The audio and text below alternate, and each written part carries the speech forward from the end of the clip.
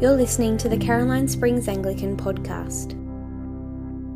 So I encourage you this week, just give this a shot. If you're talking to your barista or your mechanic or whoever, a co-worker at work or a fellow student at school, have a go at this. Think to yourself, in the midst of this conversation, without tuning out, right? You need to listen with one ear, and then with the other part of your brain, think, where does this conversation fit into the story of the Bible? Is it about creation? Is it about fall? Is it about redemption or restoration?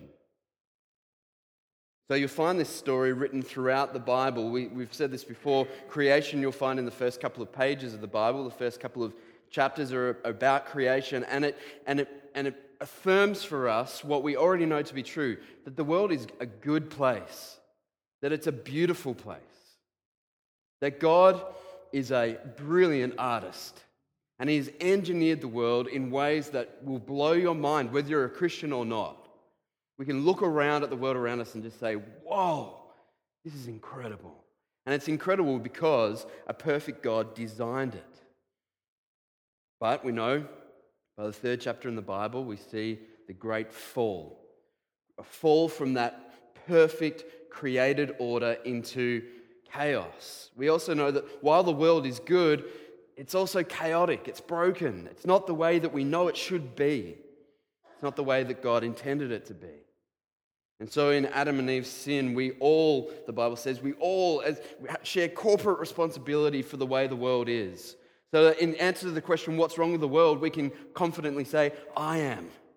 I'm part of the problem. Sin, the sin that's in me is what's wrong with the world. And we can communicate that to our friends. It's so often that we view the world as being out there, and what's wrong with the world as being out there. You know, it's the fault of the whoever, the other.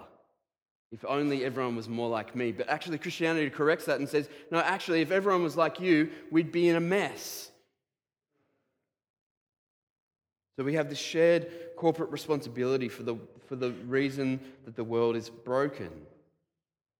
And then God, because He loves us, because He created us to cherish us, steps in right there in the very chapter, in Genesis chapter 3, where the world falls. He steps in and he gives this great promise. He says, yes, the world is broken. Yes, there are consequences for your sin and your rebellion, but I'm going to send someone into this world to crush the head of the serpent.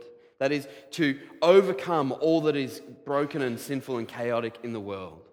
And we know as Christians, looking back through history, we know that one was none other than the Lord Jesus. That is, God sent Himself to be that one who would redeem us. Redemption is a key theme in the Bible. We just sang about it, right? And that beautiful song that we started off with, all about the redemption that God gives us, brings us. It's not a word that we use so much today. Maybe you would redeem a coupon or something, maybe. But redemption is just this. It comes from the slave market, right? To redeem someone is to buy them, to purchase them, to bring them out of slavery and into liberation. And that's exactly what God did. He purchased us with the blood of His own Son. And we know that has its fullest expression in the blood of Jesus, but we see it in the book of Exodus as well. When we get to chapter 12, and we're just working up to chapter 12, we'll get there in mid-October. It's going to be a landmark Sunday for our church, just letting you know. We see this foreshadowing of Jesus' blood-bought redemption in the Passover. That is, that God, in His mercy, made a way for His people to be saved from that great 10th plague and judgment by the blood of a perfect lamb. So we see redemption, and then even those of us who have been redeemed know that we are not yet who we should be. We are not yet who God has purposed us and created us to be. And so we don't just settle into our redemption, but we look yearningly, eagerly for the restoration that's yet to come. We live in what theologians call the now and not yet. We have now redemption in Jesus. We have been blood bought. We have been purchased and adopted and brought into his family. We have forgiveness of sins, but we are not yet who we yearn to be. We are not yet made perfect. Now and not yet. So we have redemption, but we look forward to restoration. And we know, the Bible tells us, that restoration is coming. It might come before I finish this sermon. It'd be a little disappointing because I've kind of worked hard on this, right? So Jesus is going to come like a thief in the night. He's going to come on the spur of a moment, it's going to seem to us, but actually it's going to be the fulfillment of God's plan of redemption that he instituted actually in eternity past, before anything was made. And so we look forward to that restoration. Again, in conversations with our friends, we can communicate that hope to them. Because most people live in a world where things are going crazy and they don't have a hope. They don't have something solid to hold on to. They put their hope in things that do not deliver. More education or more democracy or whatever, more tolerance. These things will not deliver what they're hoping for. But we know that the great deliverance is coming in the restoration that God is bringing at the end of all things. We look to that new creation. And so throughout this series, we've fit this book of Exodus into that big storyline of the Bible. And this is very much a story of redemption, especially the first half of the book that we're looking at between now and the end of the year. This is our 7th week, and we've started out pretty slow. We're going to pick up the pace starting next week in order to get to the end of chapter 18 by the time we get to Advent. But the context for this morning's passage is given to us in a little flashback that Moses has. Remember, he's the one who's writing this book of Exodus, indeed the first 5 books of the Bible, called the Pentateuch, and he has a little flashback, and it gives us the context for our passage this morning. All right, so if you want to pick up a Bible, we're in chapter 4, and the context is set for us in verse 21 to 23. The Lord said to Moses, "When you return to Egypt, see that you perform before Pharaoh all the wonders I have given you the power to do. But I will harden his heart so that he will not let the people go. Then say to Pharaoh, 'This is what the Lord says. Israel is my firstborn son. I told you, let my son go so he may worship me. But you refused to let him go, so I will kill your firstborn son.'" A little summary of what we saw last week. That God communicating to Moses all that he was going to do through him. You might remember Moses' first reaction was to look at his own inadequacies and to object to being the one that God would send, but God insisted. He also showed him grace by providing his older brother Aaron to go with him and be the spokesperson for him. We're going to see that at the end of this passage today. They join up. But that's the context in which we find ourselves this week. So God has given Moses his marching orders. He's given him his message. He is to go to the most powerful man in the world, bar none, and demand that he release these slaves who are the people of God. And he refers to them there, and this is really important. He refers to his people there as his firstborn son. That's how God sees his people. They are his firstborn son, and he loves them, he cherishes them, he protects them as his firstborn son. I had this experience, and every form of analogy between my fatherhood and God's fatherhood is inadequate, right? Because I'm not a perfect father like him. But I was up in my family, my wife and kids were up in Echuca for a long weekend, and so I was up there yesterday, and we were having fun just mucking around.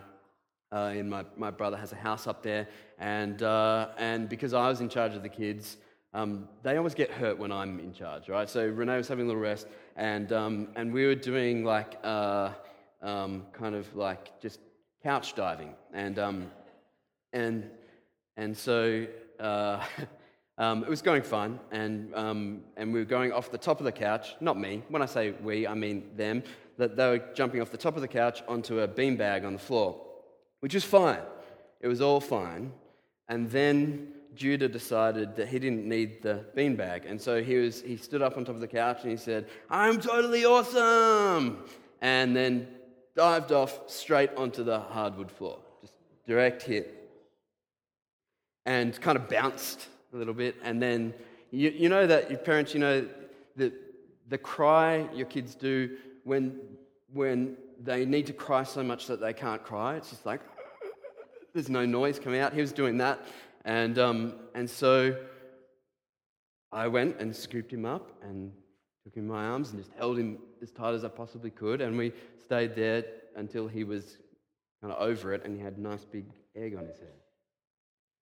Now that experience, which is often triggered by the pain that our kids feel, is the experience that gives voice to this designation by God that He is going to rescue and release His firstborn son. That's how He feels about the people of Israel. He can see them in their suffering. He can see them crying out to Him, and His response is to go to them and to rescue them, redeem them. And He does this throughout the book of Exodus, even when they're in trouble because of their own stupidity. Right? Throughout this book, they are often couch diving onto the floor, right? And it's their fault. They've got themselves into this, and again and again and again, God, in His fatherly love, comes to them and takes them in His arms and nurtures them. And that's the fatherly love of God.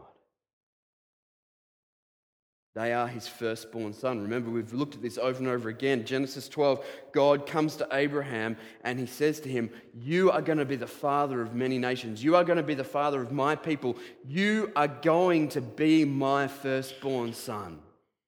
That's how God sees His people. And then the beautiful thing is that this is carried throughout the Bible, and it has massive implications for how we see ourselves. The identity, not that we make for ourselves, but the identity that God gives us objectively.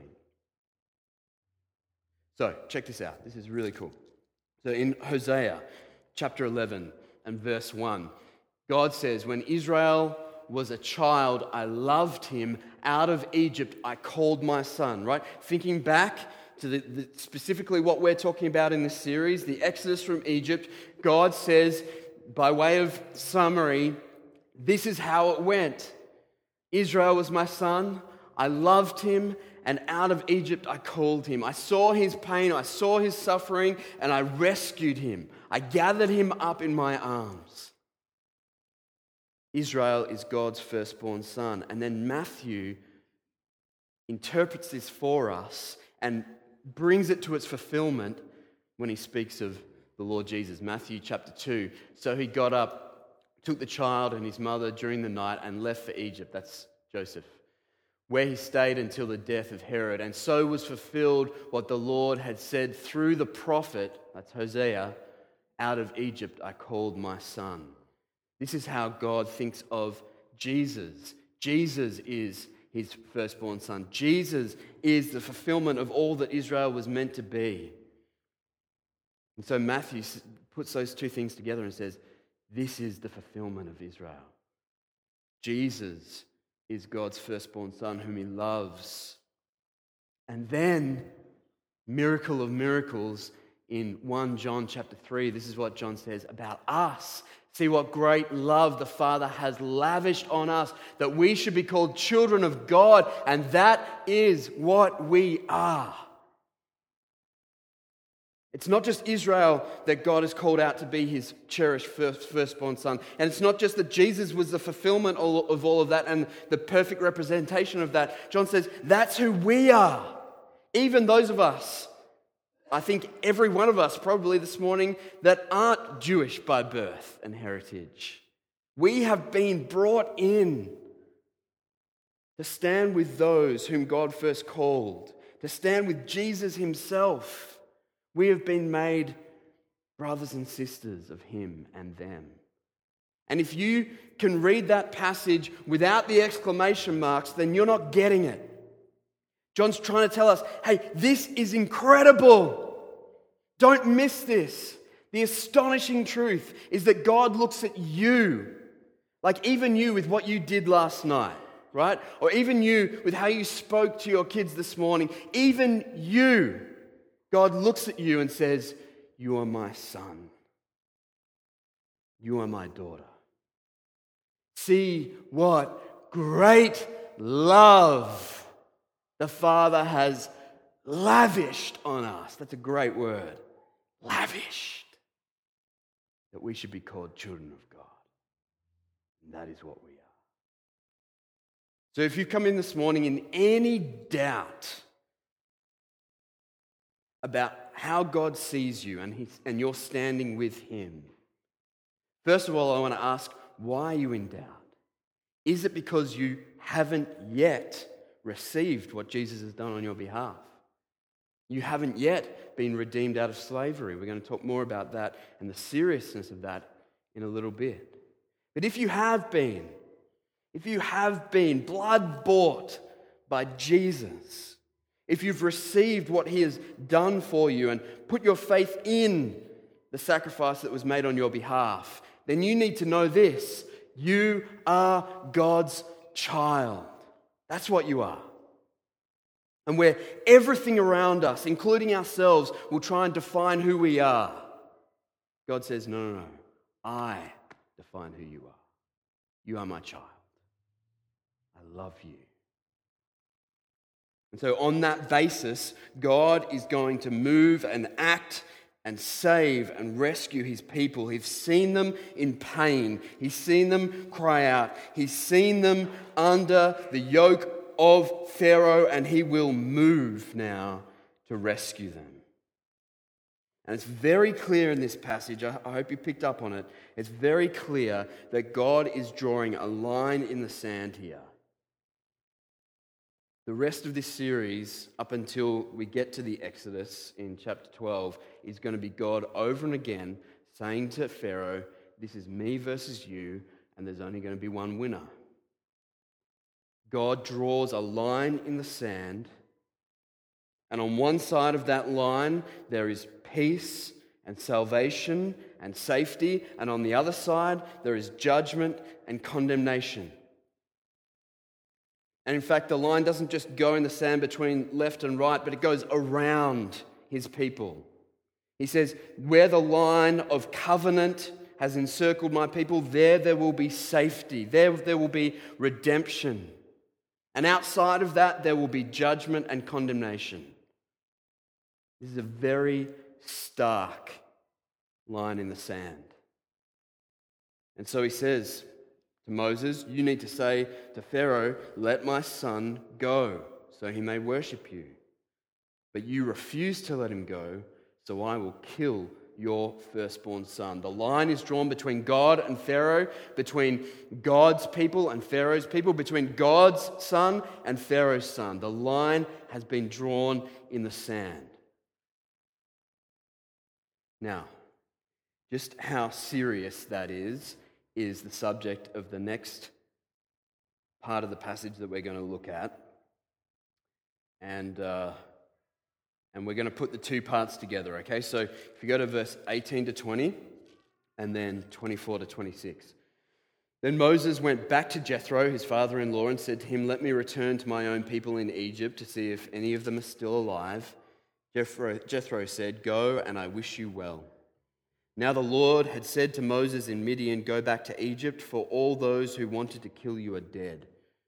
So Moses took his wife and sons, put them on a donkey, and started back to Egypt, and he took the staff of God in his hand. Verse 24, at a long lodging place on the way, the Lord met Moses and was about to kill him. But Zipporah took a flint knife, cut off her son's foreskin, and touched Moses' feet with it. Surely you are a bridegroom of blood to me, she said. So the Lord let him alone. At that time she said, bridegroom of blood, referring to circumcision. Now, this is a bizarre story, right? This is weird. We can say that, all right? We love the Bible, and this is weird. And in reading that, my mind just went to a meme, and this is the one I came up with. It's a picture there we go. Ron Burgundy. That did escalate quickly. God sent Moses, he's on his way, and then boom, God turns up. And there's a lot about this we don't know, right? 3,000 years later, there's still a lot. We just need to fess up and say there's a lot about this we don't know. But what I love about this is, just in general, I love the honesty of the Bible. It doesn't self-edit so that everything looks shiny, right? I remember this past week, I don't know about you, but my Facebook feed is just full of people debating same-sex marriage and plebiscite and all that stuff. And in one of these little debates, which I don't think ever go anywhere, but anyway, a friend of mine was sort of defending a traditional view of marriage and, listing some Bible passages, and then someone I don't know said to him, well, you can't throw the Bible at us. It has been changed so many times over the years that we don't even have the Bible that once was, and so we can't trust it with anything, which actually is emphatically wrong. It's just a massive myth. And if you want to know more about that, go to our last series and look at the message called Can We Trust the Bible? But another way that we can know that that's not true is that this story just would have been cut out at some point, right? At some point over the last 3,000 years, someone would have said, that's not going to go well for us. Like, just if someone was taking PR scissors to this, you're like, we can do without that. It doesn't really change anything in the story. Moses just skips ahead to Egypt, right? That's what we would do. But it isn't cut out, and it is weird, and there's a lot about it we don't know. Like, we don't know who or how or why. We don't know who it is that God is going to kill. It sort of intimates here in our text that it was Moses, but actually in the original, it's not clear. It's not clear whether it was Moses or his son Gershom. But God has turned up and he's going to kill one of them, Moses or Gershom. We don't know who it is.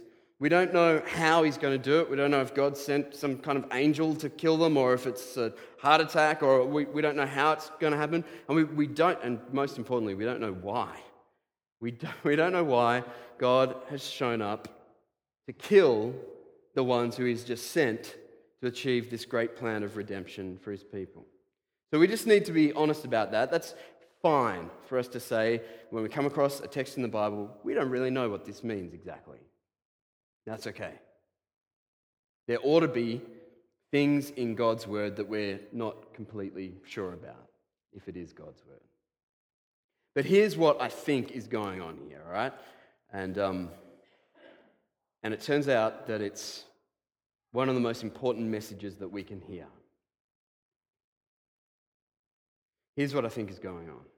God has just drawn a line in the sand, a very stark line in the sand between the safety that his people will experience in covenant with him and the judgment that those outside of the covenant will face at his hand. Very stark line. And what is the sign that someone is in covenant with him, in safety? What's the sign? Circumcision. Right. So Genesis 17, this is where God speaks to Abraham and he says, as for you, you must keep my covenant, you and your descendants after you for the generations to come. This is my covenant with you and your descendants after you, the covenant you are to keep. Every male among you shall be circumcised. You are to undergo circumcision, and it will be the sign of the covenant between me and you. For the generations to come, every male among you who is 8 days old must be circumcised, including those born in your household or bought with money from a foreigner, those who are not your offspring. Whether born in your household or bought with your money, they must be circumcised. My covenant in your flesh is to be an everlasting covenant. Any uncircumcised male who has not been circumcised in the flesh will be cut off from his people. He has broken my covenant. So the sign that you are safe from God's judgment and just wrath is circumcision. And Gershom, Moses' own son, is uncircumcised. He doesn't bear the mark of the covenant. And so God, I think, attacks him in a sort of foreshadowing of the attack that God will bring to bear against the uncircumcised Egyptians. This is a little picture of what's going to happen. This is a little picture of God's just wrath against those who are out of covenant with him, and it's manifest in Moses' own family. We don't know why exactly Gershom is uncircumcised. It's understood that the Midianites circumcised men when they were adults, which are, why? Get it over, 8 days old, you won't remember it. Anyway, so it could be that Moses has assimilated into their culture and has forgotten his Israelite heritage. We don't know exactly why Gershom hasn't been circumcised, but it's a big deal for God. He is outside of the covenant, and this is, I think, a manifestation of what is going to happen on a grand scale in Egypt as God pours out his justice against those who are not in covenant with him. So I think that's what's going on, and I think that's why Zipporah saves the day by performing an emergency circumcision, right? Flint knife out, cut off the foreskin. It gets even weirder because most biblical scholars think that Moses' feet is a euphemism for his genitals. So either she cuts it off and chucks it at his feet, or even more graphically, right? And we don't know why she does this. We don't know how she knows that this is what's at stake. We don't know how, apart from divine revelation, we don't know how she would know what to do in this situation. But again, it's another evidence of a woman saving a man in the Bible through her quick thinking. Whatever it is, it seems to be about circumcision because, verse 28, after she's done this, the Lord let him alone. So I think what God is doing, he's done it in word and now he's done it in deed. This is serious. This line I've drawn in the sand is not just for rhetorical effect. This is what happens to those who are out of covenant with me. Judgment is poured out, and the judgment is just. So what has this got to do with us? Right? I made fun of preachers last week whose sermons are always like 10 steps to achieving a perfect hedge or whatever it is. Really, that's what we're listening to this week. But when you think about it, you come to passages like this and it's like, well, I don't know, the hedge seems a little bit more relevant to me in Caroline Springs in 2017. What has this got to do with us? I think it has everything to do with us. I think this is a really stark and important message for us to hear, because the line that God draws between those who are in covenant with him and those who are out of it, between those who enjoy his safety and those who will undergo his judgment, that line continues through Exodus, through the rest of the Bible, and into eternity. That line has its manifestation ultimately in Judgment Day. And at the judgment, God is going to divide those who are on either side of that line. And for one group, there is going to be everlasting life, and for the other, there is going to be everlasting condemnation. And this is not just cranky Old Testament God, right? This is Jesus who gives us the most stark description of this. So in Matthew 25, he gives us a picture of how this is going to look, each side of this line. He says, when the Son of Man comes, right, that restoration day that we're looking forward to, in his glory, and all the angels with him, he will sit on his glorious throne. All the nations will be gathered before him, and he will separate the people one from another as a shepherd separates the sheep from the goats. He makes it very binary, much more binary than most of us are comfortable with. He says, all the nations, all peoples, two sides.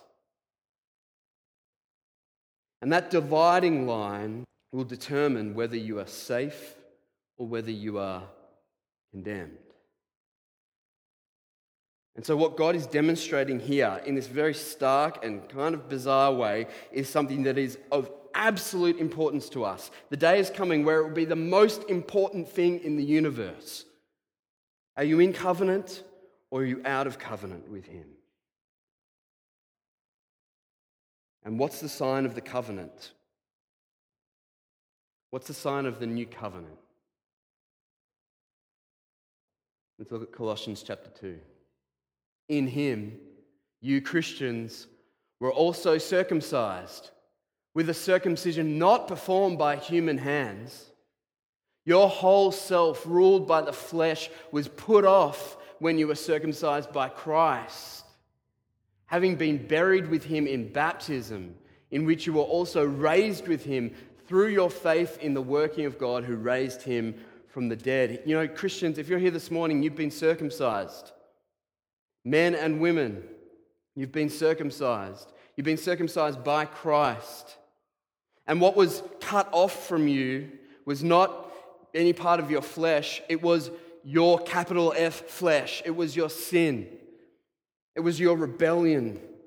It was everything that deserves God's just condemnation. Everything that's driving his judgment was cut off from you by Jesus. It wasn't a circumcision done with a flint knife. It was a circumcision done by the Lord Jesus. And the blood that was shed wasn't your own blood. It was blood shed by him on your behalf. And the sign that you were given is not a altered appendage, right? The sign that you were given is baptism. Your baptism is the sign that you have been bought by Christ. It is the outward manifestation of an inward reality. That inward reality that Jesus did in you, that circumcision, finds its outward manifestation in your baptism. And it's graphically portrayed here by Paul that in baptism, as you go down into the waters, it's like you're being buried in the ground like Jesus was. You're dead. Every part of you that's in rebellion against God is dead and buried. And then as you come out of the waters, it's as if you've been raised with Christ. It's your own resurrection. And it's all done by the working of God who raised Jesus from the dead. If you're a Christian here this morning, you've been circumcised, you've been crucified, and you've been raised again. And that's the outward sign of your being in covenant with God. And being in covenant with God is everything. Being in covenant with God is what keeps you safe when he comes to visit his just wrath and condemnation on all people. It's that which secures you. Not that being baptized is the agent of your salvation, but it's the outward sign of your salvation. It's interesting that Zipporah, says to Moses, "You are a bridegroom of blood." We don't know exactly what she means there, but it's related to marriage. And for me, baptism is a little bit like marriage in that it's an outward sign of an inward reality. That is, my wedding ring is an outward sign to you of an inward reality that I've been made one flesh with Renee.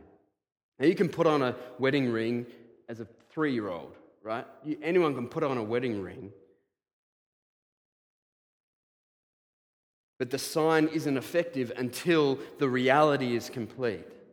And so a wedding ring for a married person is a sign of something greater, and so it is with baptism. You can be dunked under the water as many times as you like, but unless Jesus has done a work of circumcision in your life, then it's just an empty sign. And the wonderful, beautiful, astonishing, cosmic result of this circumcision of the flesh is the next 2 verses. So check this out. Colossians 2:13-14. When you were dead in your sins and in the uncircumcision of your flesh, God made you alive with Christ.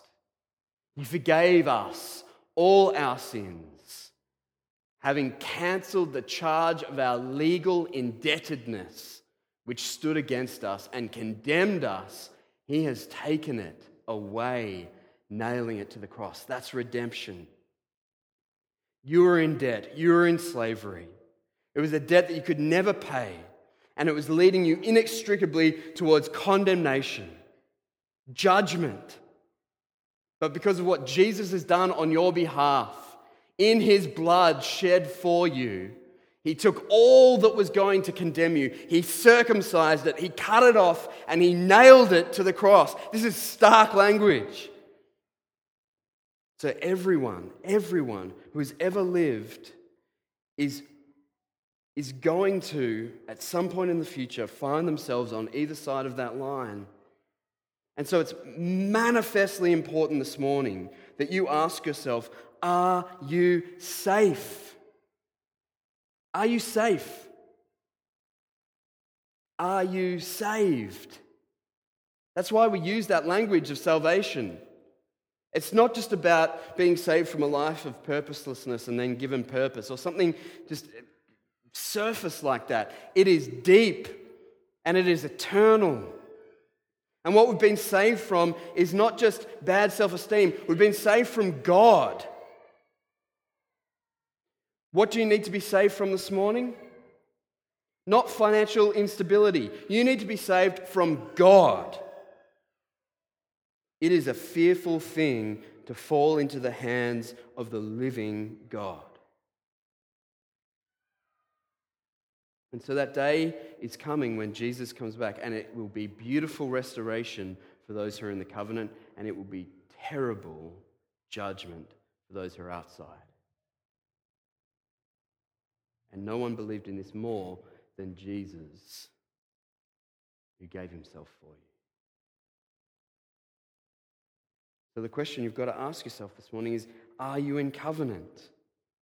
Not just, do I have the sign of the covenant, but are you in covenant with God? Remember the words, and just test yourself here. Remember the words of Romans 10:9. This is what Paul says. If you declare with your mouth, Jesus is Lord, and believe in your heart that God raised him from the dead, you will be saved. Saved from what? Saved from God's just condemnation. And it's not just an outward wedding ring, right? It's not just declare with your mouth. It's not just come to church. It's not just say the prayers, read the Bible, sing the songs. It's believe in your heart. This is a heart issue. It's not outward circumcision. It's inward circumcision. It's not just outward declaration. It's circumcision of the heart. So everyone here this morning, I don't care how long you've been to church, everyone needs to ask themselves the questions, am I safe? Am I a member of God's covenant community? We try and encourage you to do this every week before we share the Lord's Supper. We say, echoing Paul in 1 Corinthians 11, you must first examine yourselves and only then eat of the bread and drink of the cup. And he says those who don't do that drink judgment on themselves. Why? Because they're outside of the covenant. And in some sense, the Bible seems to say that those who do go to church, who do sing the songs, who do take the Lord's Supper without being in covenant will be liable for more judgment than those who are naively outside of the covenant.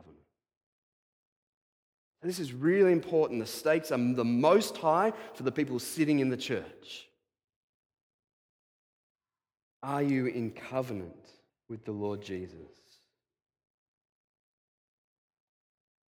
Now, the beautiful, beautiful good news of the gospel is that where we hear this message and think, oh, what have I got to do? What have I got to do? Beautiful good news is that it's all been done for you. God sacrificed his own firstborn son to bring you into covenant with him. So it's not so much about what you need to do, it's about what you need to receive, what's been done on your behalf. And the purpose of this message this morning is to implore you, to exhort you, not to turn away from the gift that God wants to give you this morning. Receive it. God wants to adopt you.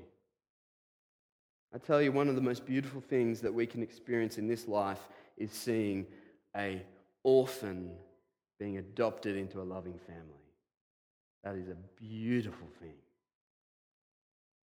And that's exactly what God wants to do with us.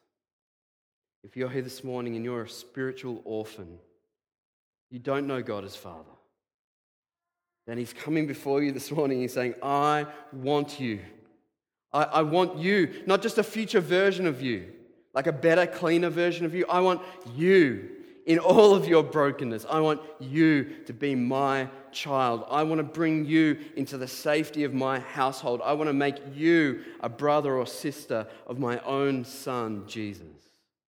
And all of it is possible because of his sacrificial death. God made him who knew no sin to be sin for us, so that we might be the righteousness of God.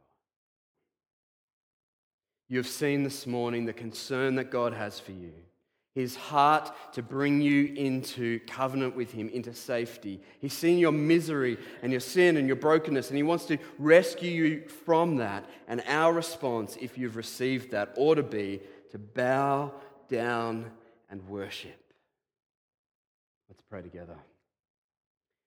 Father in heaven, now as we rise to worship you, may we do it out of a great sense of gratitude for all that you've done for us. Lord, some of us don't know the danger that we've been rescued from, and I pray that the message this morning would enable us to experience that. We were in grave and eternal danger, and you stepped in and rescued us as your firstborn son. And so we owe you our lives. We want to be living sacrifices. And Father, I pray and I plead for your mercy and compassion and grace for those here this morning who aren't yet covenant members of your family. I pray that you would step in and adopt them. Lord, I know that no amount of chatting on my behalf is going to do that miracle. It's going to be a beautiful, gracious act of your Holy Spirit. So, Lord, please do that now, even now. We love you. We praise you for your grace. We rejoice in our standing as your covenant people. We look forward to Jesus coming, not with dread, but with anticipation of the restoration that will happen. Worthy is the Lamb who was slain to receive praise and honor and glory and power. In Jesus' name, amen.